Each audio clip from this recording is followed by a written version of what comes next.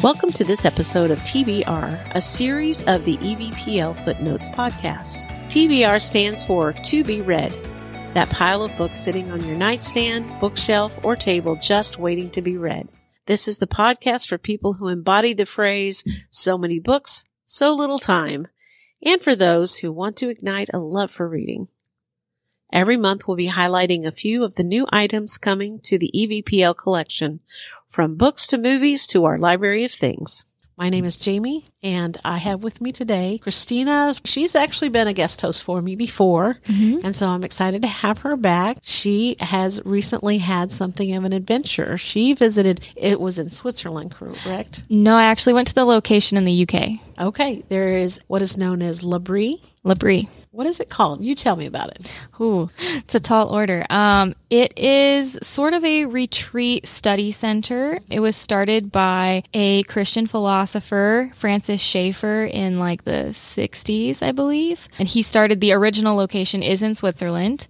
He chose the title L'Abri for shelter. It's a place for anyone who has questions about all the big topics in life. All the things we wrestle with from the dawn of time. Exactly. All of those big questions. So there's, I think, about half a dozen locations worldwide at this point. And I went to the one in the UK, which is in this beautiful manor house in the English countryside. And I lived and worked alongside, about 30 people over the 3 months. That's amazing. And it was a really incredible time. Yeah, I can only imagine. I've read some of the books he's written, and I think it sounds like a great experience. Highly recommend. All right. Well, we're glad you're here with us today. And as we do every month, we are talking about some of the new titles. I mean, we get hundreds of titles every month, but we always pick out just a handful to talk about that just caught our eye, that grabbed our attention. And so I'm going to go first today. I want to start with a book called His Majesty's Airship, The Life and Tragic Death of the World's Largest Flying Machine by S.C. Gwynne. Now, what's interesting about this, and that's why it stood out to me, is 7 years before the Hindenburg disaster, which everybody knows about, in 1930 was a similar disaster. But this was, at the time, the largest airship that had ever been built. It was a much larger disaster, and many more lives were lost than the Hindenburg. Wow. And so this was a little glimpse of history of something that I had been completely unaware of. And so it was in 1930, that was when the crash occurred. It went down in what was described as a spectacular fireball. At the time of its building, it was the world's largest airship, and this is the story of its conception, its building, the complications, the complicated characters involved, their not always pure motives, and the design and the relationships that were all involved. And that all sounds really fascinating to me. So it is written by a historian, S.C. Gwynne. So I'm really interested to see how he handles this. And I really don't know a lot about airships other than the Hindenburg. And so this could level me up just ever so slightly. So I'm excited to read that one. Yeah, what was the title again? It's called His Majesty's Airship, The Life and Tragic Death of the World's Largest Flying Machine by S.C. Gwynne. All right, I'm going to check that one out. Yeah. That sounds fascinating. All right, you're up next. What book did you pick? Okay, the first one that caught my eye is called We Are Starlings, Inside the Mesmerizing Magic of Murmuration by Robert Furrow and Donna Jo Napoli, illustrated by Mark Martin. It is a picture book, so it is for kids, but I have a soft spot for picture books. As do I. Especially nonfiction ones, because I think that's something people often forget about. They're often shelved in nonfiction. I mean, because that's where they belong. Well, yeah. But I think they can get overlooked because of that. Well, yeah, because people get drawn to the stories. Yes. And understandable. I mean, I'm absolutely could list you some of my favorite picture books that I would still read today. Because they're just so great. Absolutely. But you're right. The nonfiction section of the children's area is a little less explored than those bright, pretty ones that just greet you as you walk into the Read Center. But there are some gems hidden in there, and I think this is going to be one of them. I saw the preview that Amazon lets you see a few pages, and it's these gorgeous watercolor illustrations, which is one of my favorite styles. And it's talking about the science and beauty of murmurations, particularly of starlings, but it's from the viewpoint of the flock. Oh, which is very interesting to me. That does sound interesting. It just looks beautiful. For those who may not connect this word, murmurations is those big clouds of birds that are all just kind of flowing and moving uniformly. Yes. And you can't tell how they all know how to go this way and that way and up and down.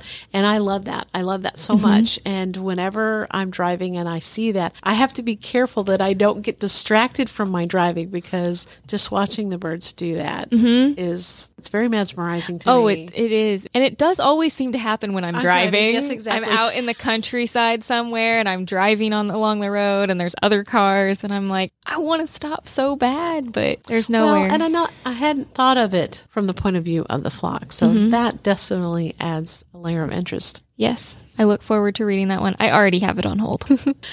So the next book, which I actually have currently sitting on my nightstand, because as soon as I saw it coming in, I'm like, we were putting this one on hold, is called The Bird Hotel by Joyce Maynard. And the synopsis is that after a painful childhood, Irene, who's an artist, finds herself living in Central America in a beautiful but decaying hotel called La Llorona, located at the base of a volcano. And it spans 4 decades and is an array of characters of both local people and people coming to the hotel as tourists. And there's also a mystery involved. And so there's drama and there's humor and a little bit of magical realism as part of the storyline. And I think the thing that really drew me to this one, I mean, a lot of things, I love reading books outside of our borders. You know, I love those glimpses into other cultures. But the artist aspect really drew me, because I always said I want to live in an artist colony. This is not likely to be fulfilled in reality,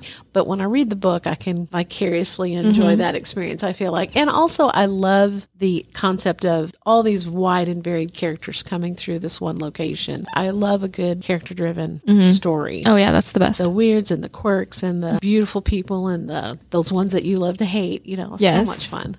Man, you were just hitting it out of the park here, like one after another. My TBR list is getting longer, Jamie. This is always the danger of joining me on this. All right, what's up next for you? All right. It is another nonfiction. I'm realizing almost everything I picked is nonfiction. That must be the mood I was in. People get to pick what they pick here. All right. So it is The World of Sugar, How the Sweet Stuff Transformed Our Politics, Health, and Environment Over 2,000 Years by, I'm apologizing now if I mispronounce this name, but I'm going to go with Olby Bosma, which is How It Looks. And I mean, the subtitle kind of tells it all, talking about everything up until maybe COVID and like the very recent history, but talking about like environmental devastation and obesity and the slave trade back in the day, how all of these terrible things have been driven by our love of and addiction to sugar.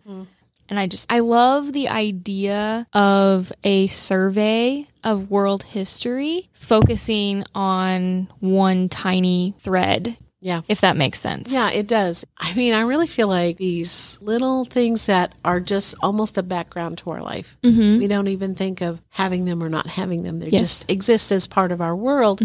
And yet they have such huge impact. Not just on us, but as you say, all the politics and the ecological factors that come into play. And I'm thinking of things like chocolate. People talk a lot about chocolate and buying fair trade chocolate as well as coffee. Oh, yeah, and tea. Because of similar things.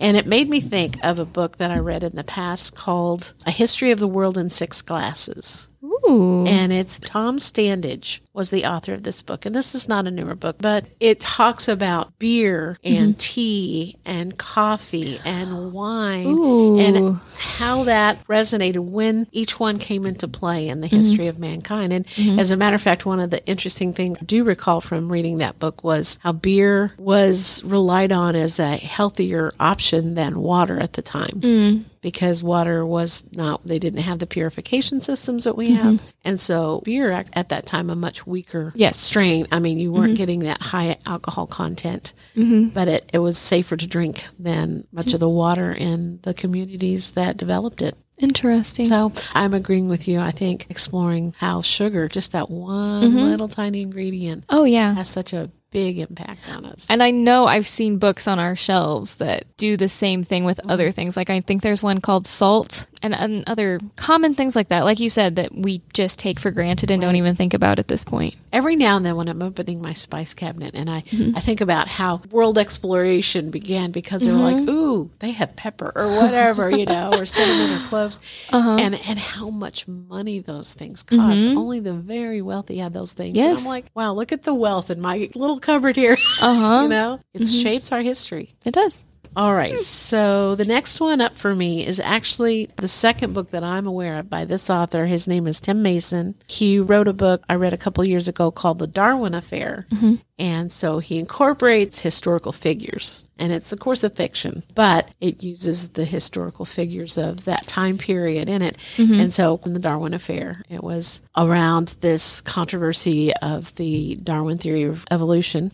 And so this one is The Nightingale Affair. And it sounds really good because I'm a fan of a whodunit and a fan of historical fiction. And so in this one, someone is stalking and killing the nurses that are working with Florence Nightingale. And they're leaving a signature behind with each death, which is their lips are sewn together with embroidered fabric. And then when the main suspect, they're investigating, and the main suspect takes his own life, and they're like, okay, case closed. 12 years later, when the women's suffrage movement is growing in London, suddenly women's bodies began showing up with that same telltale signature. And Charles Field, who's the main character and the detective in this book, The Darwin Affair, is reopening the investigation. And so I like a good whodunit. The serial killer angle is interesting and, of course, set in history. So I'm excited to read that one. Oh, sounds gruesome, but good. I have to find that sweet spot. This is just me personally. I don't go for the cozy mysteries. Yeah. Those are a little too soft for me. But I also don't like the super duper gruesomes. That's fair. And so I just kind of have to read the blurb and go, where is this one going to land? Well, having read his work before, I know that I can read this and enjoy it and not be traumatized by it. That's always good. I prefer my reading to be less traumatizing. More enjoyable. Yes. All right. Fair. Next for you. All right. Like I said, another nonfiction called Celebrity Nation, How America Evolved into a Culture of Fans and Followers by Landon Jones. He is the former magazine editor for People magazine.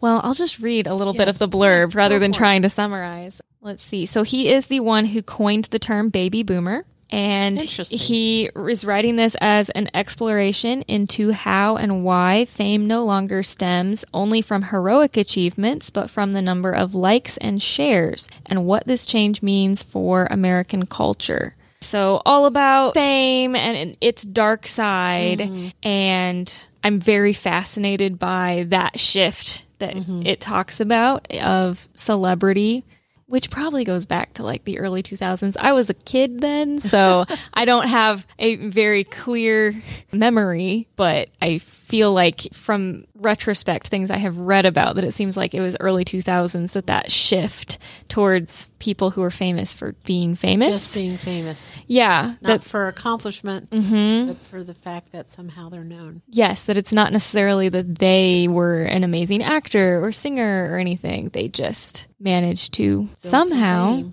Yes. So I'm very fascinated by that. And then you have obviously like with TikTok and Instagram and all the influencers and micro influencers and all of that.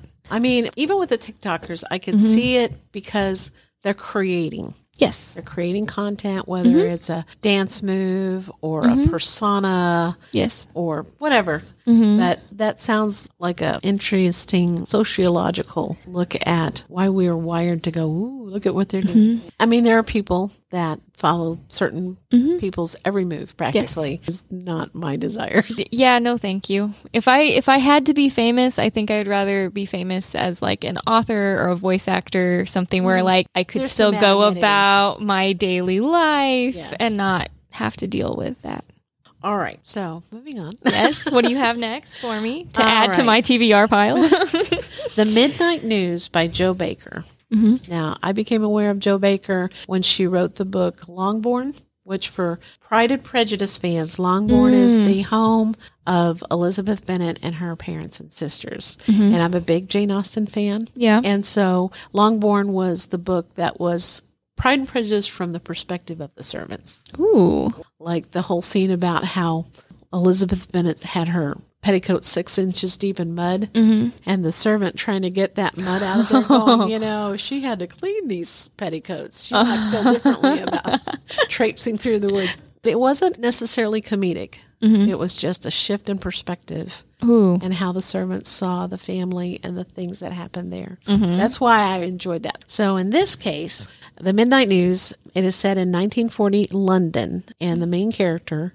Charlotte Richmond, is struggling. Enemy planes are flying over the city. Her brother, who went to France, never returned, and she lives in the rubble of the Blitzkrieg. Now she's filled with foreboding. Someone has been stalking her friends, and it seems to be that they're now targeting her. The concept sounds very much like a couple of TV shows I've watched. I've watched the period series, The Bletchley Circle, and also some parts of Foyle's War, both set in that same time period. And in those cases, and it sounds like in this case, so much was going on. There was a shortage of manpower because so many were going off to fight in war. There was chaos because of the bombings. And so crimes were kind of not being solved because there was no focus. There was no attention. Everybody was just day-to-day surviving. Yeah. And so in those shows, and I believe it sounds like in this book, crimes are being committed, but they're not being noticed because so much is already going on and there's so much chaos. And so it's an under-the-radar kind of mystery. Is this really going on? Why are they after her? Are they really after her? And there was a hint in the blurb that I had read on Goodreads that she's not entirely sure she can trust her perspective on this. Ooh. Whether it's really happening or just the stress of everything she's going through is affecting what she's seeing. I love an unreliable narrator. Yes. So I'm curious to find out. And again, since Jo Baker did such a wonderful job in Longbourn, I'm looking forward to this. And it is also sitting on my nightstand right now.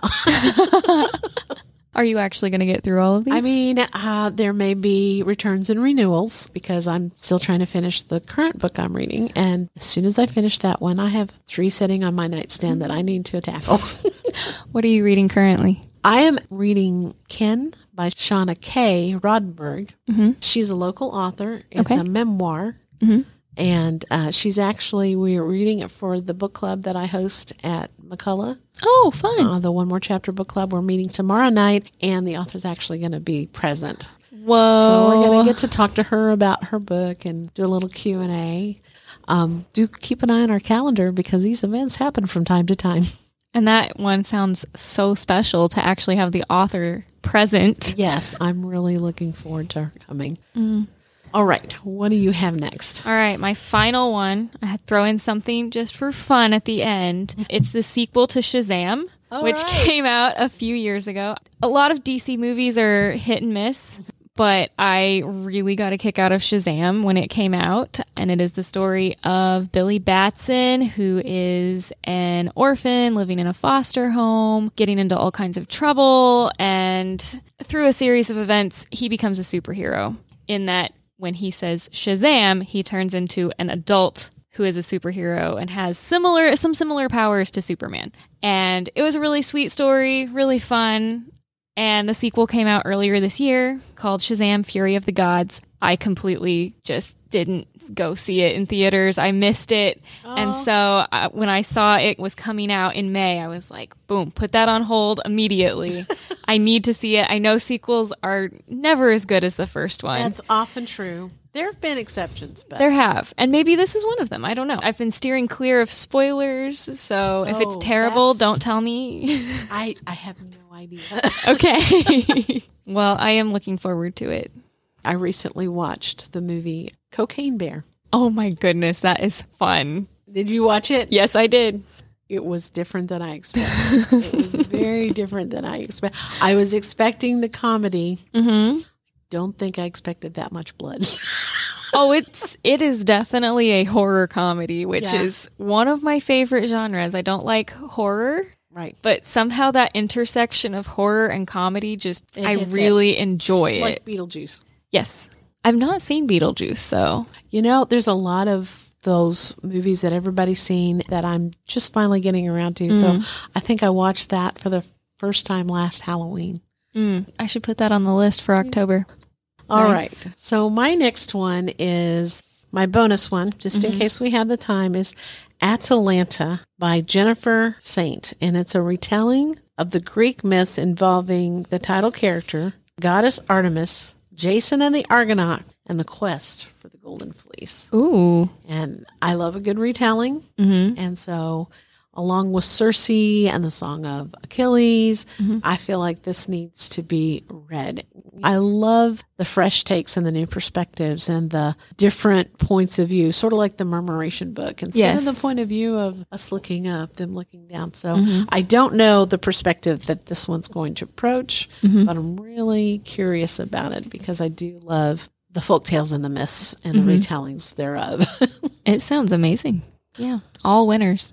Yeah, it's dangerous. It's dangerous. Oh, no. I look at the list that is on our website every week or every couple weeks, all the new things that are coming in. And every time I put at least one thing on hold and I'm like, when are you going to find time to read this? I ask myself this very question. I do the same the first day of the week that I work. I check what's been newly added to the nonfiction and to the fiction books and also the movies. Yes. It's so exciting. It's like Christmas. It is every single week. I love it. So, got a few minutes left here. So, you work in the outreach department. Yes. Is that correct? And you are newly returned to EVPL. So, tell us a little bit about what you're doing there. Well, I am still new to the role, but for those who don't know, the outreach department, we are tasked with bringing the library to you outside of our physical locations. So we do a lot of events out in the community, going to events that are already planned by other people, like Market on Main will be there this summer. Yes. But we also go to events at schools, and we've done tech help at assisted living facilities and that sort of thing. So just trying to reach out into the community at large, and also especially focusing on people who might have barriers to accessing the library, whether that's they physically can't get here, or they have trouble with technology, or don't have access to the technology, or whatever that may be. Right. It's really great. I love that. Well, thank you for joining us today. Yes. One more question before we go. Yes, absolutely. What are you currently reading? So, all right, I have to confess, and this is so sad, like as a librarian, this is sad. I have been in a horrible reading slump since like February. And it's killing me because I set my Goodreads challenge. I set it very low this year because I was like, you know what? We're going to take time and read some longer books. No, what I'm doing is not finishing things. I keep picking things up and not feeling it. I am reading several books right now. I know one that I have been reading for far too long is called The Lies of Locke Lamora by Scott Lynch. It's the first book in the Gentleman Bastard series. Oh, wow. And it is high fantasy, all about following a kid who's now an adult over the course of his journey to becoming a master thief. And I don't know exactly where it's going to go from there, but he is now a master thief and running a long con, and the world building is incredible. I'm enjoying it immensely, but I'm also still slogging through. I understand the struggle. You know, people assume if you're struggling through a book, it's because it's not a good book. And that is, I have run in so many times to, this is a really good book and I'm really enjoying it when I can carve out the time and energy to read it. Yes. And sometimes the struggle has nothing to do with the quality of the book. Oh, yeah. So, and sometimes I have every intention of reading, and then I get in bed and I get my little nightlight and my book, and I am too tired. Exactly.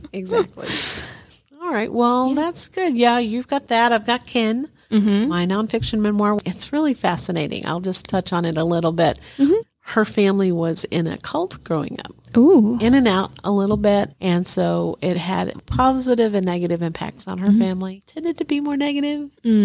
But it was her navigating that and how it shaped her and her relationships with her parents and with the outside world, as we would put it. I'm especially looking forward to the author being at that particular book club so that we can talk about that.